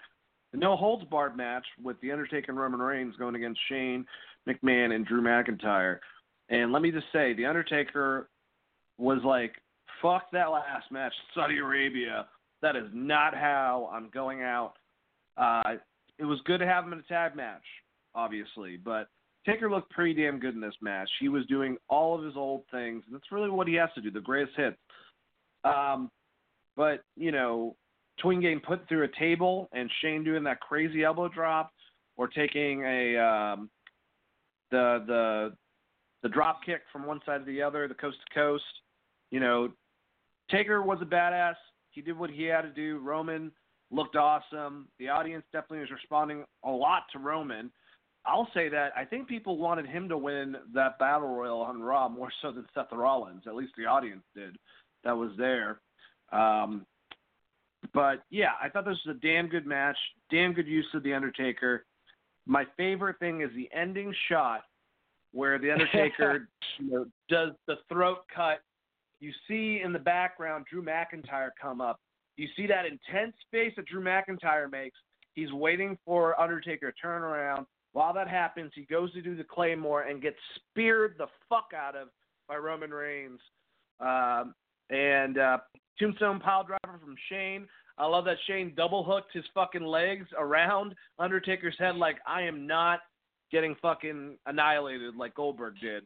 Shane, you weigh a hell of a lot less. Don't fucking worry about it. But he got pinned, and Roman Reigns and Taker win afterwards. Get another little passing of the torch moment from Taker to Roman.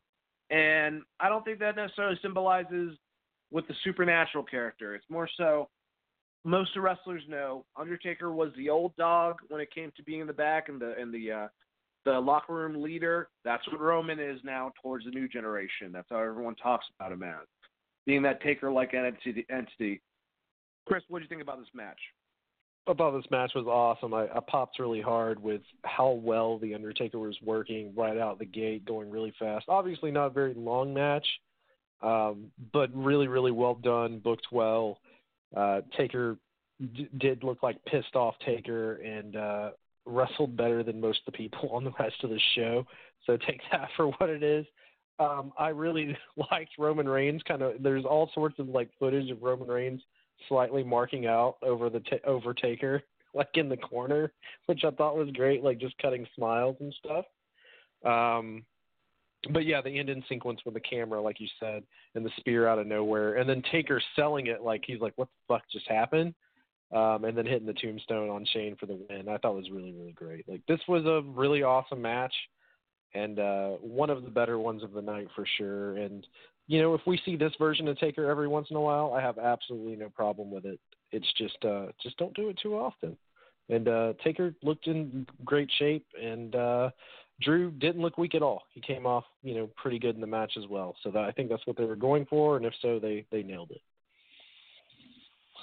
It's like switching Jack to Jameson. You can only do that once in a while. You got to fucking chill with your whiskey choices. That was a horrible, horrible transition and fucking example. All right, Raw Tag Team Championship match. The Revival, the Usos. Badass back and forth match. I think the thing that killed this match a bit was the last match before it. It was so amazing. But, these guys, we've already seen an awesome tag match a couple times now. The Revival inevitably won the match, retained the Raw Tag Team Championship with a Shatter Machine on Jimmy Uso. Chris, what did you think about this tag match? Really great to see the Revival just get a clean win. And as far as everything goes, the in-ring quality and shit was really good. Like, I thought they worked really, really well together. Good match overall. The only complaint I would say is there was just a ton of near falls. Maybe cut out like 30% of those, and it still would have been a really great match. Yeah, and one thing, good commentary, and I don't give that to WWE that often, but Corey was talking about it constantly. I love the old school blind tags that Scott and Dawson were doing back and forth a bunch. I think that they really do have that old school feel, but it makes, I don't know, it's a different dynamic that makes sense that would confuse the baby faces who don't see it going on. But yeah, next match, huge fan of. Joel sent me a text and he goes, "Dude, I just got a vibe of Batman versus Superman from BVS because of the two of these." And I was like, yeah, I can see that, but it was Aleister Black going against Cesaro. Oh man, they worked really well. Cesaro works well with anyone. He's strong as shit. Aleister Black is a maniac. I'm glad that he's put on a little bit of muscle. He looks great. But I think one of the biggest things is after giving him an awesome uppercut, we had Aleister Black go. He was going to do either Meteora or double stomp, and Cesaro catched him, threw him up in the air by his knees, and then gave him an uppercut. Just good shit. At the end, they were both trading blows, going back to back, and finally Aleister Black nailed him with the Black Mask out of nowhere, got the win. Really strong win for Aleister Black. I don't know necessarily if I need to see these guys in another match, like a program, but I would take another match between the two of them. Chris, what do you think? Yeah, I think they're moving on from this, and this was just a one-off to give Aleister Black a really strong win. I agree, it was awesome. That spot you specifically talk about where Cesaro just threw him straight in the air and hit him with the uppercut was awesome. I also liked the knee bar that Cesaro turned into a sharpshooter. I thought that was kind of a cool spot. Yeah. And then obviously the big black mask for the win. And obviously, Black had to win here. Cesaro's not on the upswing, so as a booking standpoint, he was a good opponent, especially if you weren't going to go like I thought they were with Bray. So I actually really, really enjoyed this match a lot. It was one of the better matches of the night for sure. All right, I'm going to clump these next two together because I care about them less compared to some of the other matches. A handicap match for SmackDown Women's Championship, which makes so much sense. Bayley defeated Nikki Cross and Alexa. Bayley pinned Cross after a top rope elbow drop. Match wasn't bad. They did great, especially Bayley. She was on fire. I just didn't really give a shit, and I'm happy that we're getting past this. Then the last man standing, another one. It was a bad match. Braun Strowman versus Bobby Lashley. These guys beat the living shit out of each other. They threw each other everywhere. They looked like Godzilla and King Kong climbing up a fucking building when they were in the audience. That was cool. The Kool-Aid Man bursting out at the end with Braun Strowman, a bit ridiculous. Still, I just feel bad for Bobby Lashley. You've had Braun beat him on everything. It's going to really hurt Braun at this fucking point for Bobby to get a win for something. Thought that was kind of dumb. Chris, what do you think about these two matches? Yeah, I mean, they just don't see Lashley as a star in the sense of the same way that they see Braun Strowman, and the only way to prevent that is split brands, which doesn't really exist at this point anyways, so it made sense for Braun to get the win here. I thought the match went a little too long. That's the only thing I would say about it, but overall I thought it was a decent match and fun to watch. Bailey versus Nikki Cross and Alexa Bliss, I just couldn't give a shit about at all. I thought the in-ring work was fine, but just the build-up to it and everything, as good as I thought Nikki Cross was, to turn it into a handicap match and then just have Bailey win, I thought was really, really dumb. Yep. All right, triple threat match for the SmackDown Tag Team Championships. The New Day went against the champions, Daniel Bryan and Rowan, and Heavy Machinery. New Day won. I really honestly thought that Heavy Machinery was going to win. I thought Otis was over his shit. I really like him and Daniel Bryan interacting in the ring. I don't know why. I thought everyone did a damn good job. Big E's a fucking monster, man. But anyways, Xavier Woods and Big E hit the up, up, down, down on Daniel Bryan to win the match and get the SmackDown Tag Team Championships. Chris, does it really matter that D-Bry got an L, like a pin? Like, could they have given that to Rowan, or does it not really matter at this point? It makes it more meaningful. I don't think it matters at this point because they're building that Daniel Bryan has like a giant announcement coming up, right? Or did he do that already? As far as his career he came goes? out. He didn't say anything. He went back. He came out. He didn't say anything. He went back, and then he went back. It was so stupid. So I have no idea what he's announcing. So I'm assuming they're building something where Eric's going to do something with Daniel Bryan that's not a tag team. Big E and Xavier Woods winning it here, and we getting the title tips touching each other, the threesome as I talked about on SmackDown prior to this. I thought was fine. And, Heavy Machinery getting the title from Big E and Xavier Woods I think will be fun for everyone. They can do some good segments together. Otis is incredible. I liked when he looked like he was going to do this big dive and then just climb between the ropes and then did like a double axe handle on 3 people. That was pretty fucking fun.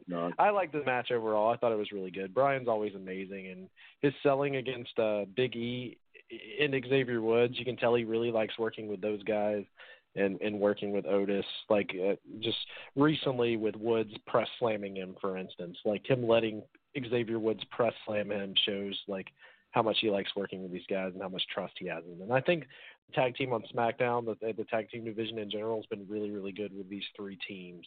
It just needs to be spread out a bit more with on Raw.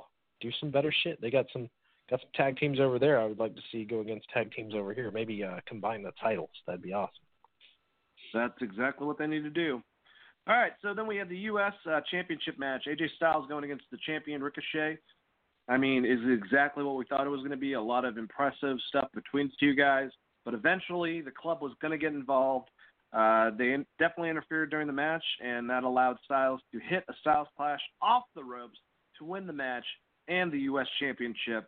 I'll combine that with the next match because it's so damn quick. So I get a message from they added this match last minute with KO and Dolph Ziggler. And Chris sends me a message on the lines of, he better beat him in a minute. 14 seconds, Stone Cold Stunner, Ziggler's done. After a match, he cut a promo about Shane McMahon kissing his ass. Chris, Stone Cold Kevin Owens. What'd you think about the U.S. match with AJ beating Ricochet? Thought it was a fucking awesome match, by the way. I didn't really give that enough emphasis. And then also KO 316 says I just whooped Dolph Ziggler's ass in 14 seconds. It was a great match. The Ricochet versus Styles match was a great match.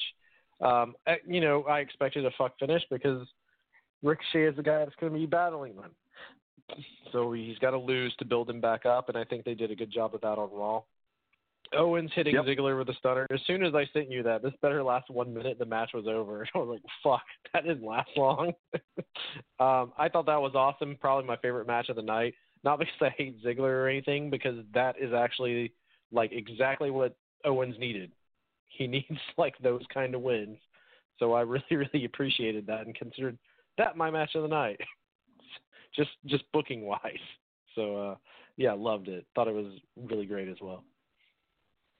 All right, so we had Kofi Kingston going against Samoa Joe, WWE Championship. I mean, I just feel bad for Joe. Really fucking good match between 2 guys. Kofi got the Trouble in Paradise. He got the SOS beforehand. Samoa Joe kicked out. I thought Kofi might tap out. I don't really know what they're doing with Joe, but either way, Kofi's still champion, and the New Day all touch tips with their titles, apparently. What did you think about this championship match, Chris? I like they're continuously booking Kofi Kingston very, very strong. I think they didn't do enough with Samoa Joe going after people after he, did the shake my hand thing or I'm going to hurt people you love. And it seems like they're moving on from the feud in general. So right now, Samoa Joe is just the heel they're going to throw into everything, which essentially makes him Kane right now. So it sucks for Joe. He's really good at getting it over, but I would love to see Joe get a run somewhere. Whether it be on SmackDown or Raw. But, Joe's really good at his job, and the match itself was pretty damn good. I'm just not the hugest fan of Joe taking so many losses so quickly, especially considering he just lost the U.S. title, and now he lost a chance for the WWE title. Not a huge fan of that. And also I think Kevin Owens versus Joe is more interesting than Kevin Owens versus Kofi. Yeah, I agree. All right, so then we have the last match that should not have been as decent as it really was, honestly. We had Seth Rollins, Becky Lynch going against Baron Corbin and Lacey Evans. I'll just get to the end. Corbin hit an end of days on Lynch, really pissed off Rollins. Rollins freaked out, destroyed him with three curb stomps. After the match, Brock Lesnar showed up, attacked Rollins, and cashed in Money in the Bank, and Brock is now your new Universal Champion. Like I said, this match was long. Because of the participants, it shouldn't have been as decent as it actually came out. It wasn't that bad. The ending, there's been people, probably all living in fucking California, don't have time for you, sorry, that are saying that since Becky got injured by Baron Corbin, that Seth having that to be the initiative of him having to beat Corbin was sexist against Becky. It's like, have you been watching the thing of them emasculating fucking... There's a man's man T-shirt, for Christ's sakes. Sorry. Heard about that a couple times from certain outlets, and I think that's absolutely ridiculous. Match whatever. Seth isn't the champion. Brock's fucking champion. Did you see that coming, Chris? I mean, I think it's fucking ridiculous. Corbin is massive compared to Becky. If he hits her with a move, it should be something that Seth is pissed about, considering they're in a relationship. It's not anything man versus woman or anything like that. Becky literally put someone in a disarmor and made them tap a man recently. If anything, it should be like, they shouldn't do men versus women violence and maybe not do intergender stuff like this. If you have a problem with it, that's what's going to happen. It's fucking wrestling. Sorry, get over it. I thought the match itself was fine. It's exactly what I thought it was. I think Corbin's fucking pretty boring overall. They did as much as they could, and I was actually happy that Brock won the title here, and I know a lot of people are going to shit on me for that, but if you look back at everything they've done with Seth since he won the belt and how he's retained the belt, he doesn't come off as a superstar or a champion that I should care about at all, especially in comparison to Kofi Kingston, who's been booked strong as hell. Honestly, Seth has looked like a geek and won the title like a geek, so I would expect him to get beat by Brock Lesnar. And not only that, I mean, like I said, the Battle Royal, I hate to tell everyone, Roman and Randy were more over than Seth in that Battle Royal. People wanted them to legitimately win that Battle Royal over Seth. Roman Reigns! Hey, how do we get Roman Reigns over? Try to build Seth Rollins. That's how you do it, Well, here's an idea. Put Seth in really bad promos with Becky Lynch, and people indirectly start liking the other member of the Shield. Emasculate the fuck out of him. Jesus. All right, before we leave, because we get a couple minutes, SmackDown and Raw, both really good. I want everyone to know Dave Metzler made the announcement. Eric Bischoff had nothing to do with this SmackDown, whether you thought it was good or not. He wasn't a part of it. I don't know exactly. He's in the process of moving from across the state. So I know that's going on. I don't know how much involvement Paul has had so far. That hasn't been established. We'll probably find out by weeks. The big thing that happened, though, Bray Wyatt, The Fiend showed up about Finn Balor. I think we're going to get the Demon versus The Fiend at SummerSlam, and I think The Fiend's going to kill the Demon, and hopefully they're going to reinvent Finn. But The Fiend, I thought, was fucking awesome. I thought what they did was great. Chris, give us some thoughts about The Fiend, and then after you're done, say goodbye to the good people. Let them know how you feel. Yeah, I really like the way that they introduced Bray. I thought it was really, really good. And makes sense if Finn's going out, you have the Fiend kill him and you build up Bray. They just need to make sure whatever destruction they do, it really sends Finn far, far away, especially if he's going to be going after that pay-per-view. Good night, everyone. Really enjoyed talking to you. If you can hit me up at Chris R. Patton on Twitter. Look forward to hearing from you. And you guys have a great week.